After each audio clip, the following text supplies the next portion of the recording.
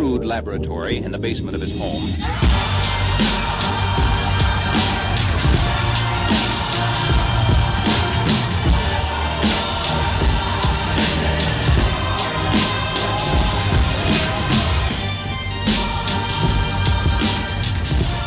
Hello everyone and welcome back to the show. Today we have a tremendous guest for you. Kyle Nakatsuji, the co-founder and CEO of Clearcover, a company that I've been following for a long time. And I actually started following Kyle's career when he was still in their venture arm, or the venture arm of AmFam, American Family. And they were doing some really interesting things, and he had some very interesting comments and on the industry that I thought were very intuitive and thoughtful, considering, I think what I would assume someone in his position would believe, right? And they were very much inclusive of independent agents and very realistic on the industry while still taking a very forward-thinking perspective. So I've always kind of been a fan and watching what he's doing. This is actually the first time we've had a chance to really chat for an extended period of time. And I just found Kyle to be absolutely tremendous. I think what he's doing at Clearcover is another example of a company that is leading us into the future of where, in particular, a product like personal auto is going. And while, I guess it goes without saying that I'm an enormous believer in the independent agent, I do think that if we don't digitize, we're going to die. And I've been saying that for a long time. I think we have to digitize the soul of the independent agent and bring it online in a way that allows us to be the true relationship agents that we are, while providing a much more digitized product. It just fits into our lives in a much more cohesive way. The paper applications and the how hard it is for us to do business, that is just going away.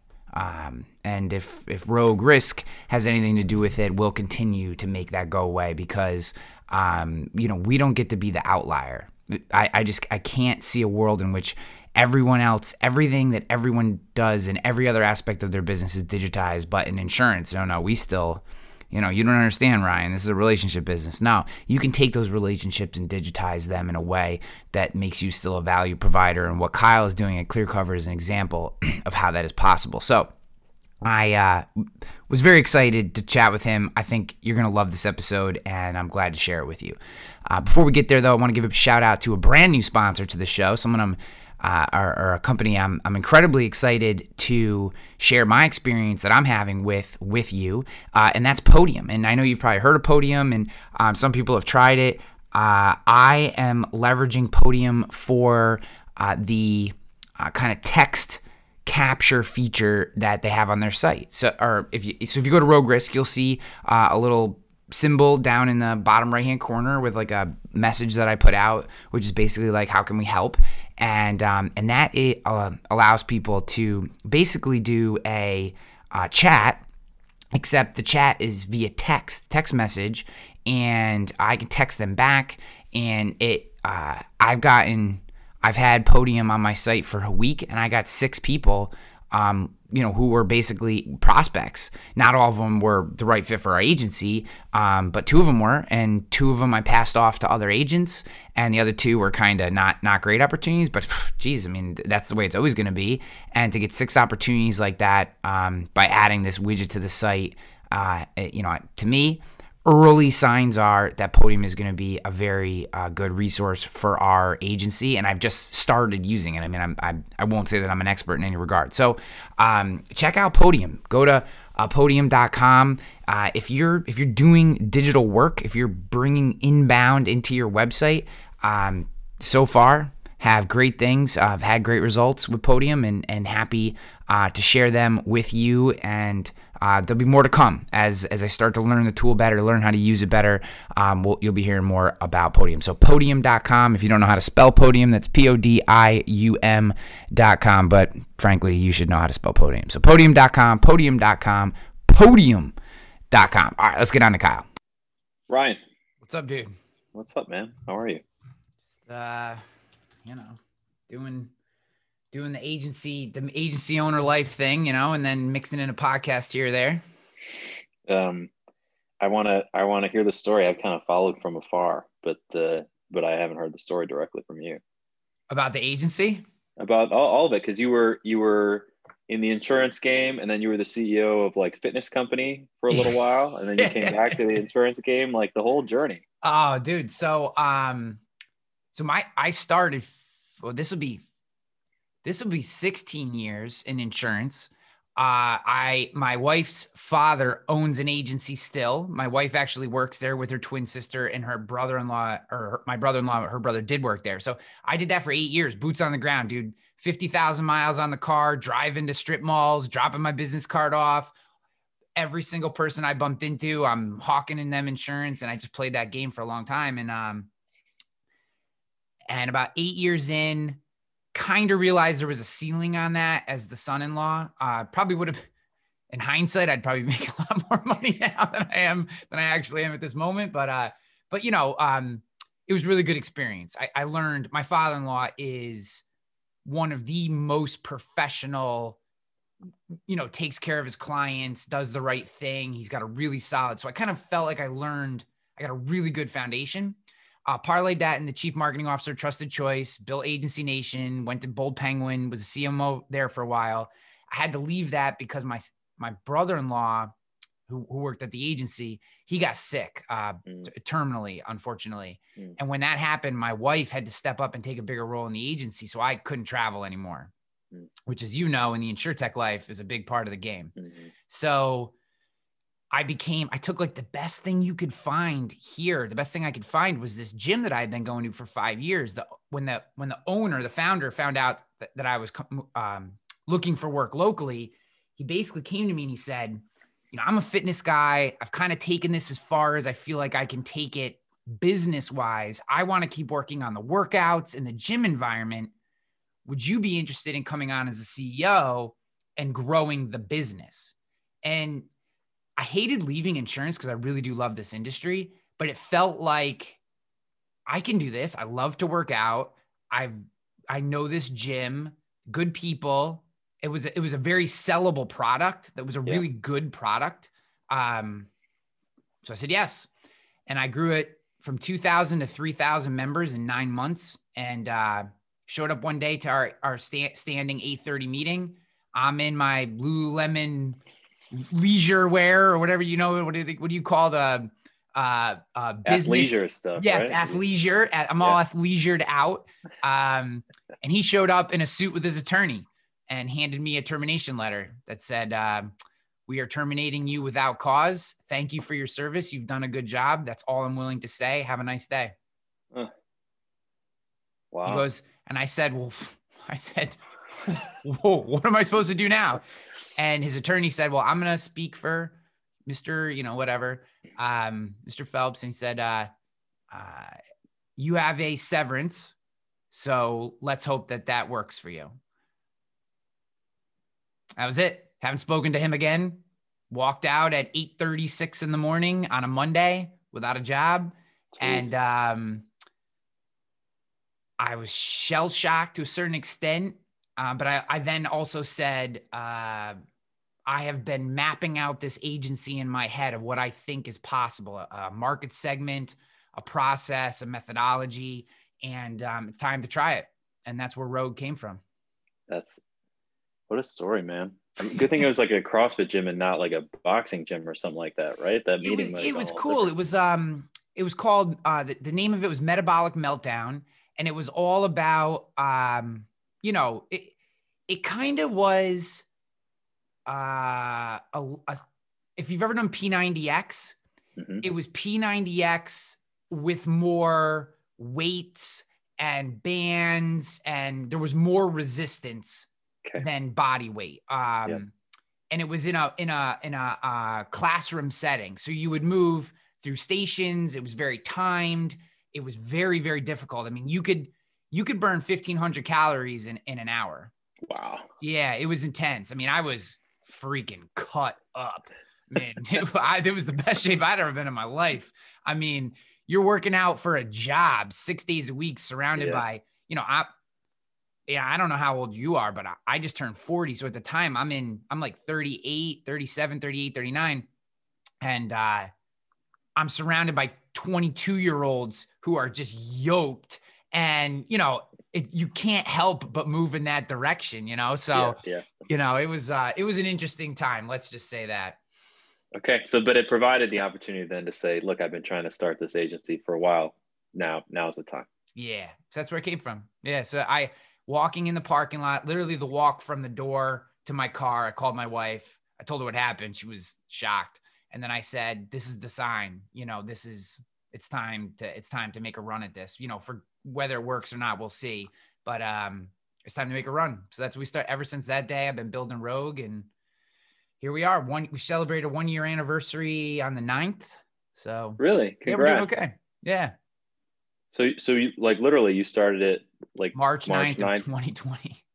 Yeah, so that's a whole nother story, I Yeah. imagine. Yeah. Yeah. I mean, like so many businesses, it would have been nice to know that COVID is coming. I don't know what I would have done differently, but Yeah. that was interesting. So yeah, I'd say I really didn't start operating the way I wanted to until like October or November, really. Yeah. Yeah. So that's Well, we've been at it like 4.5 years. I'm not certain we're operating the way I want to yet either. So I don't, that's. yeah, I don't know that you ever get there. I agree with that completely. But let's just say those first few months were I can imagine. desperate. That's probably a good way to put it. Yeah. Yeah. Oh But man. dude, I first came into your you first came into my vantage point when you were at AmFam doing all the stuff with the venture fund or whatever the framework was of that. And then, I've always been intrigued in your move from AmFam to Clearcover, to founding Clearcover. Like, you obviously, through the companies that you were researching and investing in and all that kind of stuff, you obviously saw something and were willing to make that leap because you had to be doing well at AmFam. I mean, that's a big position. It was public. It wasn't like you were in some back office. I mean, you were someone that people wrote articles about and talked about. You had a very visible position. So I've always wanted to, as much as you can or are willing, I'd love to know what you saw. Like, what was that moment when you were like, you know what, there's opportunity here. There's time to make a move. Yeah. I mean, it won't be, I think, dissimilar to your own story and to a lot of founder stories in that there was like a ton of serendipity and I got a ton of help. And then there was like this catalyzing moment where I was like, okay, look, now's the time. So like, for example, we started the venture fund at AmFam at like the end of 2012. And there were plenty of people in insurance and there were plenty of people using technology and insurance, but like InsurTech was not around. And so we were fortunate. We were just lucky that we started this. I mean, I was lucky. Peter Gunder, who actually was this was his brainchild, was pressing it. I think Peter saw it coming. But, come 2014, when everybody cared about InsurTech, right place, right time. We were right in the middle of it because suddenly everybody cared about insurance and technology. And, ostensibly that's what we did. So we were just lucky to be focused on the right thing at the right time. Got to meet with a ton of really smart people who were pitching their ideas. And we, as a venture investor, you really get paid to do two things. You get paid to be intellectually curious and you get paid to sell money, which is a weird thing to it's like a weird phrasing, but that's kind of what you do because the most competitive deals, like you're selling, right? So you get paid to be intellectually curious and learn and build ideas and theses and then sell money. And so we were building ideas and like coming up with theses we wanted to invest in around the InsurTech space. And some of it was around distribution and some of it was like, all these new next gen carriers were coming out. We were trying to figure out how those might be successful or what might be successful. And like in the middle of all of that, there was, I won't tell the whole story. It's kind of long, but I was living in San Francisco. I was going to open an office for AmFam out in San Francisco. I moved back to Madison so my wife and I could sell our condo and then move out to SF full time. And when I got back, I heard there was a project going on at AmFam around an idea that we had worked on which we had called incidental insurance, but essentially like how would you sort of plug insurance into these moments where consumers are going to find it relevant? And so I asked Dan Reed, who runs the venture fund over there and who was my boss, like, hey, can I work on that on the side? Like, can I spend 20% of my time working with this team? And I did. And like 2 weeks in, the guy I was working with on it, who is now my co-founder, and I kind of looked at each other and said, this can probably work, but it's going to have to be a separate company. And that began like a 6-month process of convincing American Family, who's very forward thinking and super innovative, that they should allow us to go and start a separate organization to pursue this idea that like, theoretically had been come up with there. But we did. It went all the way to the highest levels of the org, and they eventually said, like, go ahead, start it. They gave us a couple $1 million to get started when we walked out the door, and here we are now. But I mean, again, it was just this like conflation of serendipity, bunch of thinking, and then this like moment in time where it was like, look, this is it. This is the thing that, you know, it's not going to happen if you don't go and do it. And as I'm sure you felt, you know, perhaps on the walk to your car from the gym, was Jeff Bezos calls it his regret minimization framework. Yeah. But like I just hit that moment where I knew I would regret not trying more than I would regret leaving to try, despite how great my current role was. And as soon as I got to that point in my head, it was done. The decision was made. There was no crossing back over that line. Yeah. I've had a lot of people, a lot of people were, I don't want to say shocked, it's not the right word. I think it didn't make sense when I started my own agency to a lot of people. And it's exactly what you just said. I could have gone and gotten a job for a lot of people, and it would have been much more comfortable. But the idea of watching other people do it, and it's almost like you want to see how good you can be. And if you don't put yourself in those kind of positions, you don't know. Like it's you're going to wake up one day and be like, I never really figured out how good I could actually be at this.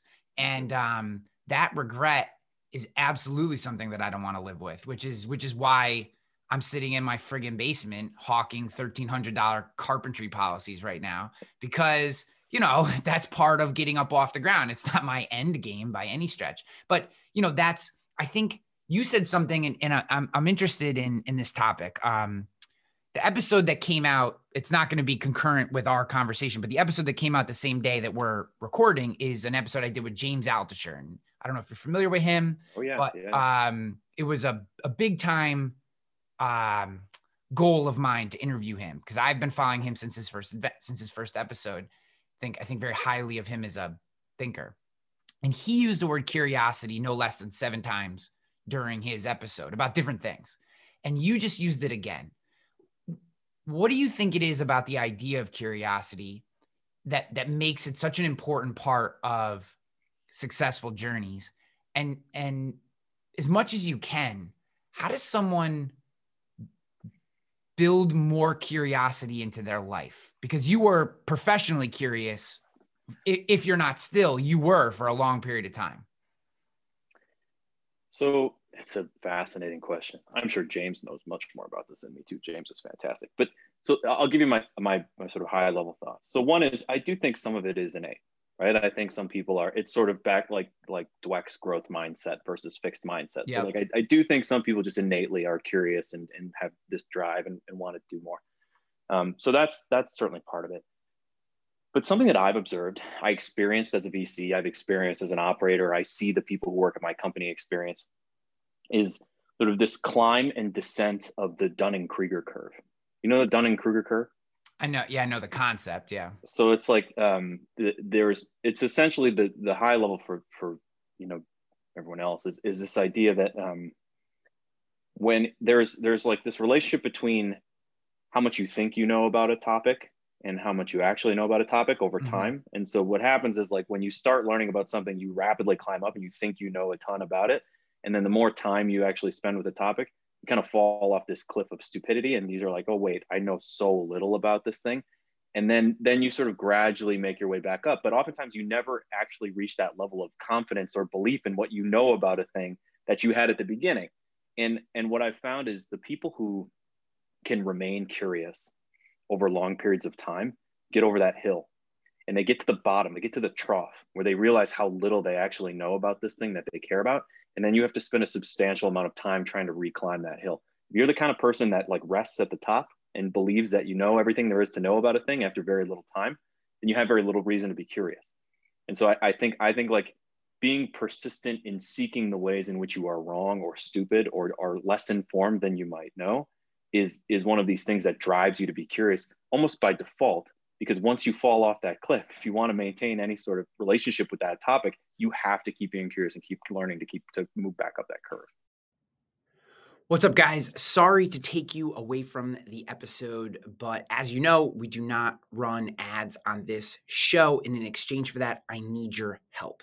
If you're loving this episode, if you enjoy this podcast, whether you're watching on YouTube or you're listening on your favorite podcast platform, I would love for you to subscribe, share, comment if you're on YouTube, leave a rating review if you're on Spotify or Apple iTunes, etc. This helps the show grow. It helps me bring more guests in. We have a tremendous lineup of people coming in, men and women who've done incredible things, sharing their stories around peak performance, leadership, growth, sales, the things that are going to help you grow as a person and grow your business. But they all check out comments, ratings, reviews. They check out all this information before they come on. So as I reach out to more and more people and want to bring them in and share their stories with you, I need your help. Share the show, subscribe if you're not subscribed, and I'd love for you to leave a comment about the show because I read all the comments, or if you're on Apple or Spotify, leave a rating review of this show.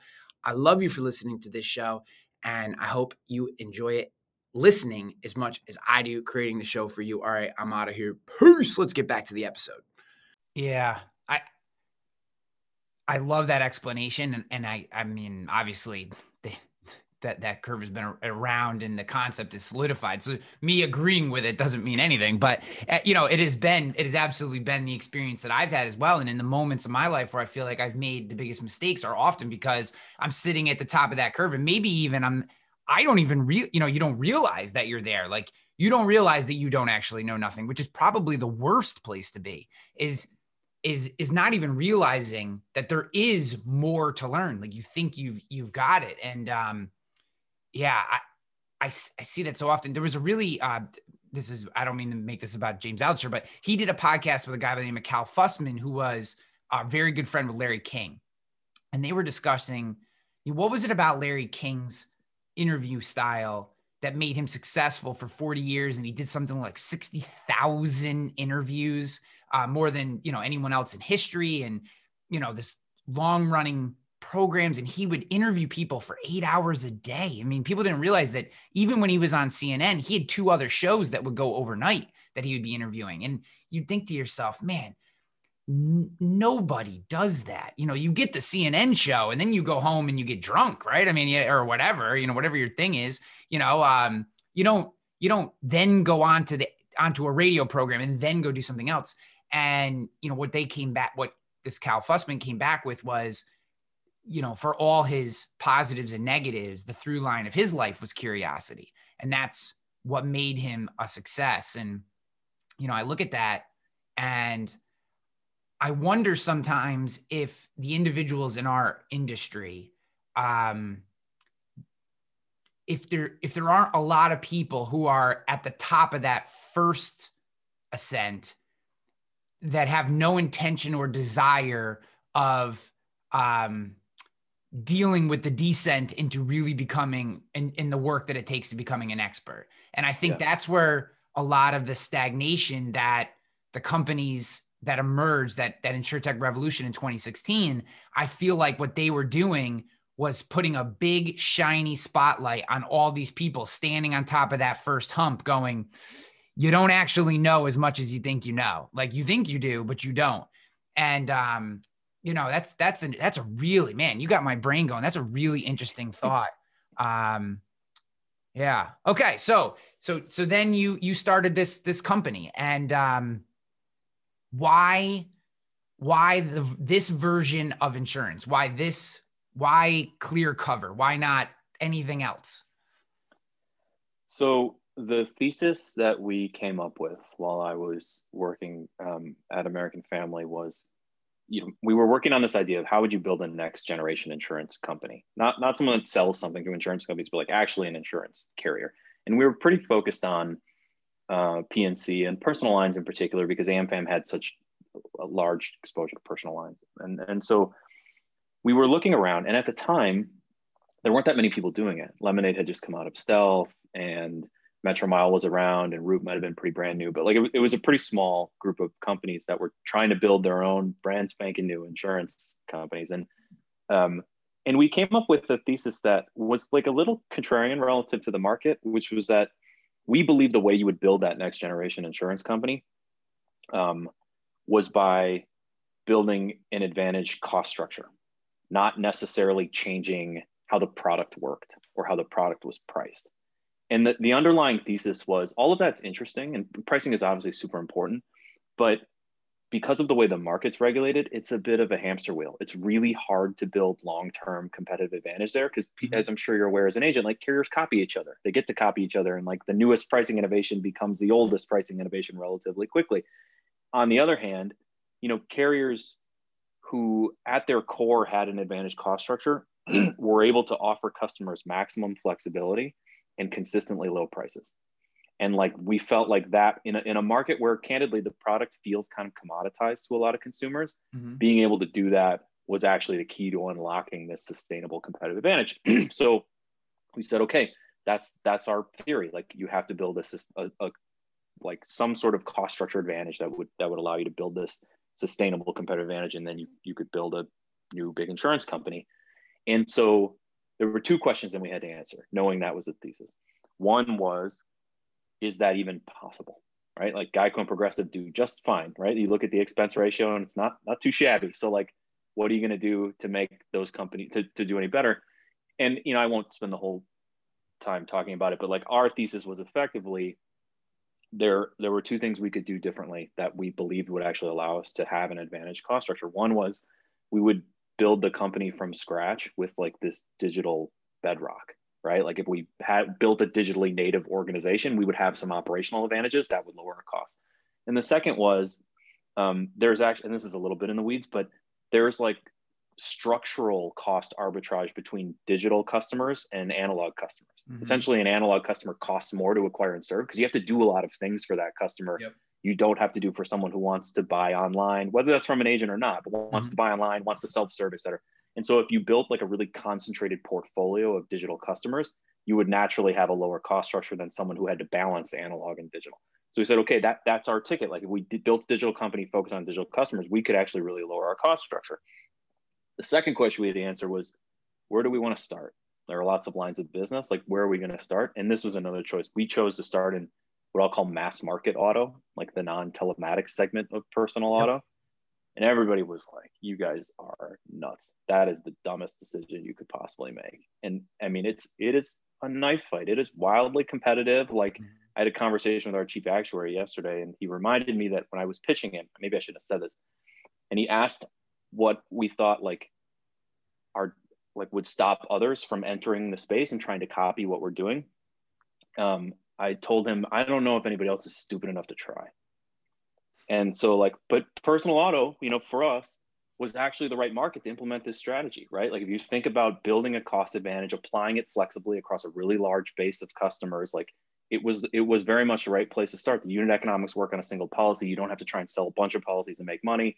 There were a bunch of distribution opportunities we could work on. So, we made that choice, and, it hasn't been all roses, but that was, I stand by the strategic decision there. I think, based on what we wanted to accomplish, starting an auto was the right call. How do you fight the retention game? Because that seems to be acquisition, we'll take Lemonade, who you already referenced, right? Tremendous at acquisition, but they can't get profitable because, well, one, their renters is really tough, but they also struggle on the retention side as well. And Geico struggles. I mean, Geico has, been around forever and does great, but they struggle with retention versus, what you would call more of an analog agency model. They struggle with retention. So how do you solve that? I think that's the natural first question for anyone who looks at your model and goes, that's great, but geez, I bet they don't retain anybody. Yeah, it's an excellent question. So there's starting at a high level, there are two ways you can improve retention as an insurance company. One is to actually get people to stay with you longer. All right. And that's the one most people think of when they're saying like, okay, go ahead and improve retention. The other is by increasing the percentage of people who have been with you longer as part of the portfolio. So in essence, and I'm sure you've seen this in your own book, but personal auto in particular, but personal lines generally, customers sort of exhibit the Lindy effect. The Lindy effect meaning that the longer something sticks around, the longer it tends to stick around. And all that means is that if you look at a personal auto customer cohort, what happens is churn is quite high when it's new. And then as the customer cohort ages, churn gets much better, retention gets much stronger. Yeah. So if you were to look at like how much of a cohort sticks around from like 6 months to 12 months, maybe, you might lose 40% of the book, but from month 36 to month, 42, you might only lose 5% of the book. So really one of the ways that you look at retention in some of these newer startups, what you have to understand is that they're so heavily weighted towards new business. They're very naturally going to show worse retention because new business retains much worse than mature business. So one is like, you just have to get old enough and build a portfolio that's old enough that the retention starts to look normal and looks more apples to apples with your peer group. The other thing is improving your retention overall. And like, for us, there's been a couple things that we've done. One is building technology and user experiences, like trying to make sure the experience is worth sticking around for. Mm-hmm. And the other, very, very candidly, not to pander, but is operating in multiple channels. Because we know that like, we get plenty of customers who buy from us direct who are great, but they tend not to stick around as long as customers that we get from our agency partners. And so, we by building technology that allows us to operate in multiple channels, we can also start to balance retention and say, look, like, I know that maybe over the customer's lifetime in absolute dollars, I might have to pay slightly more in acquisition costs for an agency customer just based on commissions, but they're going to stick around for a period of time that more than justifies that extra cost. And like, it took us a minute as a startup to do the math and not be overly dogmatic about channel. And so separate story, but essentially building great technology user experience is one, but also this idea of being multi-channel has been a big part of how we've thought about, improving retention overall in the book. Yeah. So something you said in there that I find particularly interesting is and there's an assumption in this, and just listening to what you said, but your ability to use data and break data out in a way that you could actually define the exact, I'll use the word issues in certain segments of that retention curve that you could potentially target and fix. Like, say, our first 6 months, we have a 40% drop in retention. But once we get past 6 months, that goes down to 10 or whatever you said. But now you can actually go in and say, okay, what is causing in those first 6 months, the 40? Now we can attack that 40, get more people to the 6-month mark. So then ultimately more people are pushing down the line further. And I think what's important for our listeners, because data in the IA space is a major topic that I think many agents are giving lip service to, but aren't actually understanding what it means for their business, is that if you don't have the information to be able to define some of the high level ideas that you just brought out, you can't actually fix the problems. You're guessing at what the problem actually is.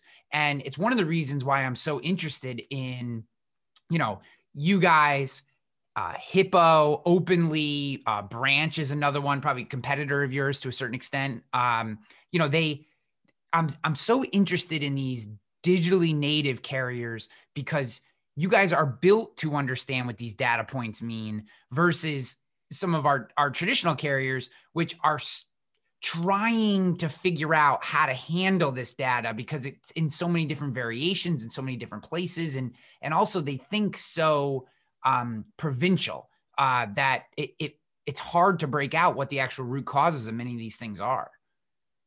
Yeah. I mean, it's certainly an advantage to sort of build the infrastructure of the organization, anticipating having to deal with a world where data is abundant and there's all this stuff that you can collect. And in many ways, I mean, it's a bit of a necessity for us because if you if you looked at retention at Clearcover the same way you looked at retention at Allstate, or like Allstate would talk about retention, you would say, man, Clearcover really sucks. But if you really have to get into the data and understand how cohorts behave and like why a cohort behaves the way it does, you would say, well, actually they're doing really well, right? And so like it was like almost a survival method of startups to say like, well, we're going to have to get pretty granular in how we look at things because, you know, comparing us to apples versus 80-year-old companies doesn't actually work. Yeah. Yeah. That's interesting. It's very interesting to think about your retention over time as a, you know, in this idea of a cohort versus just, you know, how much business do we retain this year? You know what I mean? I think some of that is, you know, many insurance agents do not have the technology to allow them to make that calculation. Some of them, when you're writing multiple lines, are, you know, how do you in a way that is in efficient in any way, how do you compare business brought in excess lines using, you know, using an accrual method versus direct bill cash methodology, and you're mashing the two together. And a guy by the name of Chris Buran has been making the podcast rounds, who's one of the smartest guys in our industry, independent or not, talking about how data, and in particular how it impacts accounting and enterprise value, is so incredibly important. And, you know, you look at a company like yours and what you guys have been able to do and the success you've had, man, the opportunities that are available to you because you built that way, right? And obviously some of it, like you said, was survival, but I'm also assuming you have a lot of smart people, yourself included, that work for you, that we're doing a little bit of whiteboarding on the way up too. So talk to me a little bit about like, where do you see these things starting to go? You don't have to just talk about Clearcover, but, you know, I feel like you guys have been around for 4+ years. Hippo is going public. Lemonade went public. Openly's making a lot of moves. Coterie just hit the market. Attune, you know, these are like this, I don't know, this next generation of carrier. And it feels like it's working. And I'm just really interested in where you see it going. What are some of the things that get you excited about the next phase, the next wave of where you guys go? Yeah, it's a good question. There certainly is a growing number, although in absolute terms, there's not many, right? No. Like if you looked around and you said like maybe there's like 20 or 25, like well, it feels like market, a lot because a decade ago there were zero new insurance carriers. Yeah. Yeah, that's right. We have a slide we actually showed to the company, and it looks at the top 10 personal auto carriers, and it's like the newest one was built in 37, I think. Right? Like I think that's like that was when they were founded. So certainly, yes, it feels like a lot relative to the past. I mean, in terms of potential, look, I think there's a lot of growth. As you know, it's a really big market. I think you're going to see a lot of companies with a ton of growth opportunity. But maybe more than anything, the thing that I'm excited about is back to this idea of like flexibility and being able to adapt to a changing ecosystem, right? Like part of the reason we're super excited about the agency channel in our business is that the agency channel in 10 years is not going to look the way it does today, is not going to look the way it did 10 years ago. And knowing that's the case, I really like being like digitally native and agile insurance company to be able to serve the needs of that constituent as the constituent's needs change. And like, we're not alone, right? Like, I think a lot of us are in that same boat where as these markets evolve and change, you, despite the fact that being small does have disadvantages, in this case, the agility that you have from being small and from having that digitally native platform is a really big asset. It's like an untapped, there's like potential energy in that asset because you haven't had to use it yet, but I promise it's going to be useful as the market continues to evolve. Yeah. To me, I think of the next, what's been exciting about our time here in this space is that we had the baby boomers come in and they did a tremendous job of saturating the market from a growth perspective. And there's so many tremendous agencies spread throughout our country. It's phenomenal. unfortunately, that created a gap in the Gen Xers because they were kind of boxed out. And now you have, whatever, I was 40 a couple days ago. So whatever you'd call me. Happy birthday. Yeah, thanks. And like say this age group of 30 to say 45 to 50, there's like a 15-year window of professionals, men and women who really are growing up in their agency life at the same time that you have insurtechs and carriers like yours growing up. And like, I'm having conversations with carriers about how do I build an API into your system with a subdomain on my website, so it's a native experience for my customers, but it's your product, and seamlessly work clients through that process. So they're committed to Rogue, right? Because that level connection is what increases retention, but they're getting seamless products and well-priced, well-developed products from carriers such as yourself. And those kind of conversations, those didn't even happen 5 years ago. So, and I'm certainly not even close to the only one having these conversations. So that, to me, these partnerships and integrations and the lack of resistance to building walls around our thing is so exciting. I mean, it just feels like completely undiscovered country to me. I agree. And the thing I'd add is, the benefit in many ways boils down to the absence of fixed cost overhead to do experiments and to innovate with your partners, right? Yeah. Like, I think what you run into a lot is, it's not that these carriers don't see the opportunity or they don't want to help, but the opportunity has to be of a certain size to warrant the kind of investment to turn a ship that big. Yeah. And with newer carriers like us, we're just more free to experiment, and there's much more lower overhead to like doing interesting and innovative things with our partners, and that ends up, I think, being an advantage too. Like, it opens up the universe of possibility because you don't have to rule so much out at the beginning. I agree with you, and I'm not for all the traditional carrier professionals who are listening. It's not a knock on you because many of them are trying and are innovating. I mean, it's great. It's unfortunately not the culture of all, but that's okay. There is something to be said for, and I'm going to bring up Hanover again because I give them a very hard time about their technology, but their product and their people are world class. So, and their brand is recognized in the market, particularly by commercial customers. So you think about that, someone like Clearcover, you guys don't have that national brand yet. There's still a lot of that sales. So everyone is kind of working to a middle space and finding where they fit with their own advantages and disadvantages. I just think the idea of taking a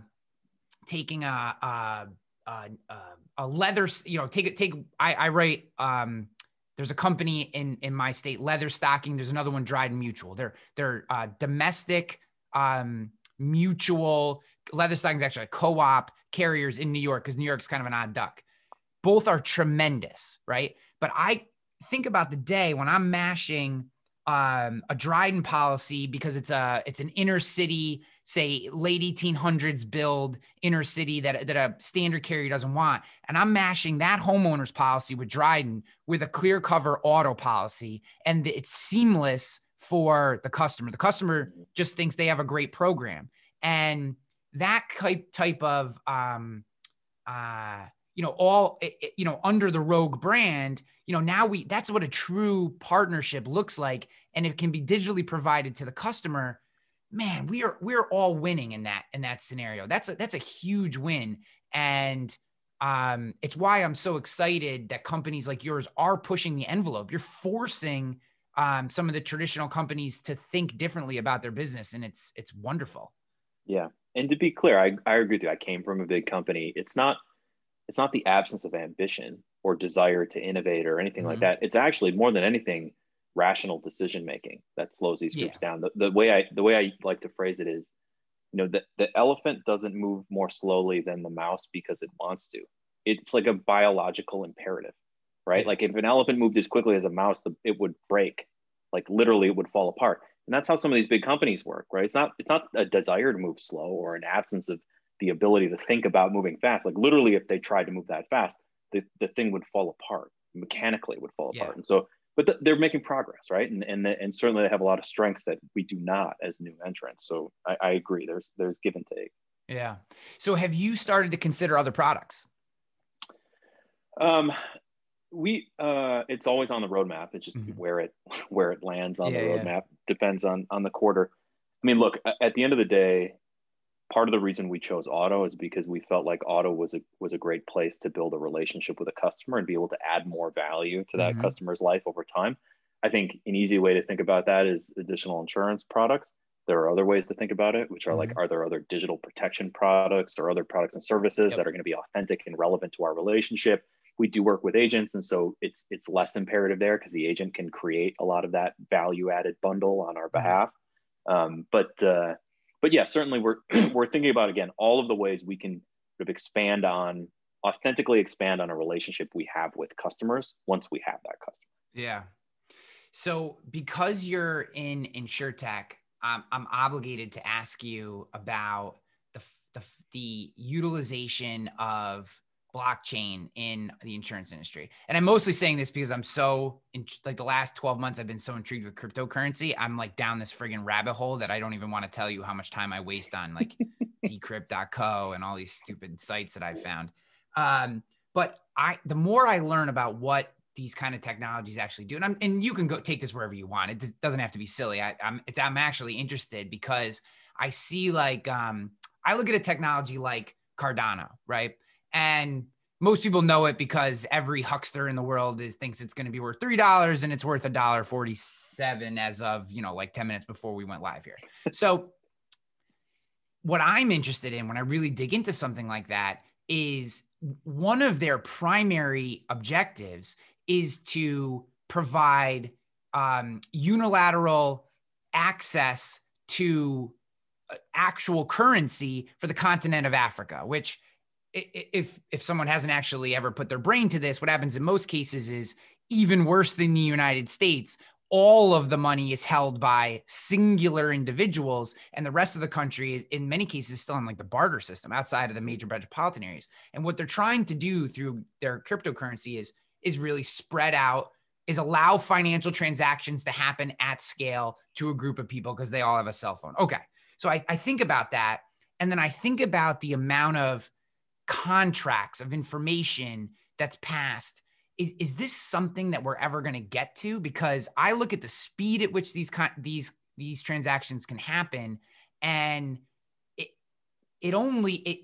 me, it feels like there has to be a there, not anytime soon. I just want to know if I'm crazy or not. And if you don't know that much about it, it's fine. Answer that way too. I don't, I'm certainly not an expert. I spent a fair amount of time on it when I was at AmFam, and a little less so now, but in my opinion, so first we have to separate whether or not we're talking about cryptocurrency or the underlying crypto. I'm more interested in the technology because the currency is what it is. I think more about, is there a utilization where simple things, dude, like think of loss runs. Think about the process of loss runs. Yep. If actually implemented and agreed upon, you could create a blockchain which pinged every single carrier. They all fed, agreed on what losses happened, and you would no longer need loss runs, or you wouldn't have to answer the question 7 different ways. When's the last time you had a loss? Because every insurance carrier attached to that blockchain would unilaterally agree on the losses of a particular risk. Like, I think about functionality like that, and I'm like, to think that the insurance industry would ever adopt something like that makes me feel a little crazy. But the concept of it feels like there's something there. Yeah, no, I completely agree. It's the classic flywheel problem, which is like, look, if you could, without naming names, there are many like validating data points that I have to pay for today as an auto insurer, that if they existed on a free and trustworthy and immutable record, I would not have to pay for. Right. Yeah. But it's sort of the classic, like if you think about like the Verisk history, like they went to all of the small regional carriers who could not compete with the large carriers and got them to dump all of their data together so they could use it together, and then started charging them for it. And so you have to have some sort of like hack at the beginning to get people to say like, yeah, I'm going to start sharing all of my data with you with an uncertain reward. Right. And so, but yes, I think the technology is super powerful. I think also people love to talk about it with respect to parametric. Right. And like, I agreed. Like, I think smart contracts are quite useful as you think about, the expansion of parametric products. But again, like, the devil's in the details. Like, for a parametric product to work, you have to have a trustworthy oracle. And like, even now, like, it's very difficult for a lot of our claims. Here's a great example. We launched our product called Clear Claims. And essentially what we do is we use AI on the front end to determine eligibility. And if you're eligible, we can pay your claim in under 30 minutes. We paid claims in like 13 minutes. You submit it digitally with photos. If you're eligible, you go through this super fast process. We pay your claim like almost instantaneously. But we haven't reached the point where there's enough of like a trustworthy oracle where we can do that in 3 seconds. Yeah. Right. You still have to go through like a fast tracked process to have the photos estimated, and then we make the payout. And like at some point, maybe that changes, but the implementation of this is difficult just because, one, you got to create the right incentives, and two, the technology isn't quite there. Yeah, I agree with you. The technology is not there yet. There's still too many. It's still buggy. I mean, I feel like we're a decade away, but I look at it and I say to myself, like, if I were in an organization that had a time scale that could play on that level, pushing a few chips into some of these spaces feels like it'd have major returns. Cause I think about a company like yours and what you're trying to do. And obviously being more focused on commercial, I look at like the Attunes and the coteries and what they're trying to do on the commercial side. And I say to myself, why are those companies still dealing with like wet signed loss run requests? Like, just that simple concept, who cares if someone knows the loss data, right? They don't even have to know the carrier the loss was with, just that the loss occurred. So you could even anonymize that and speed up this process so we could be the better deliverers of our product. So I just was interested in your thoughts on that, because the deeper I get into this, the cryptocurrency, and then my nerdiness took me into the tech, which is a rabbit hole. Please do not step into lightly. I just want you to know that if you are a nerd and you go down that rabbit hole, it is very deep. And there are some absolutely bananas people in that space too. But okay. So, I want to be respectful of your time. And I appreciate it. And I think, so very tactically, where are you guys today? What states can agents participate in Clearcover today? And as much as you can prognosticate, where do you see things coming? Where do you see people going? How do agents start to get to know you guys and see if they want to be part of your, if they want to partner with you? What does that look like?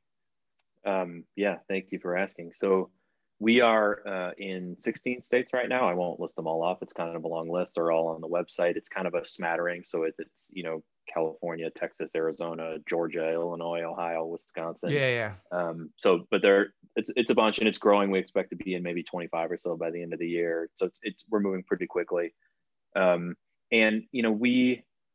We are pretty rapidly expanding our agency relationships right now. So you can just hop on our website and submit. There's a page there where an agent can just fill in some information and start to go through the process.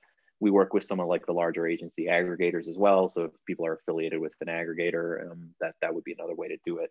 Cool. But we're very much looking to expand our agent relationship footprint. It's a big push for us this year. We spent last year kind of tuning a bunch of stuff up, and it's not, our platform and like our engagement with agents isn't perfect yet, but we're learning, and I promise, it's going to be worth it, as all of we've talked about now. I think there's a lot of potential in these relationships, and we really believe in the channel. So the clearcover.com is where you can apply. I'm at Kyle@clearcover.com. You can just email me and I'll push you to the right people, but we are looking to expand these relationships as quickly as we can.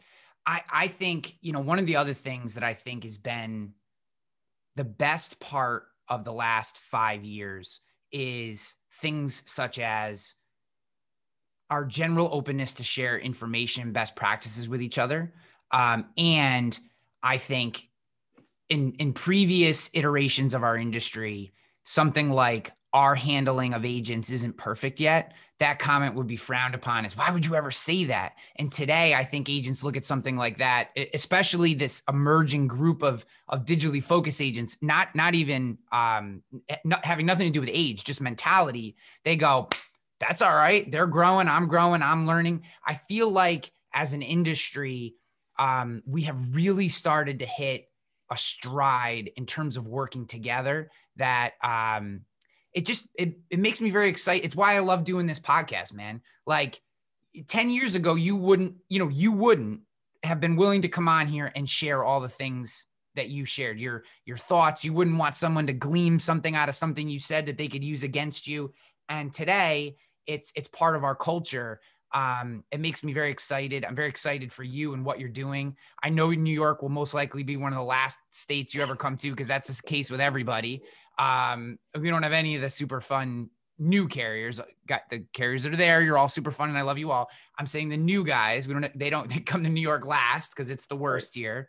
But when you do, I certainly will be, I'll certainly be calling because I believe in you. I've been following your career for a long time. I'm very impressed with the way that you look at things. And I think Clearcover is doing a great job and would be a great partner for agents. So thanks for coming on, man. Thanks, Mike. Really appreciate the chance to talk to you. Yeah, no doubt.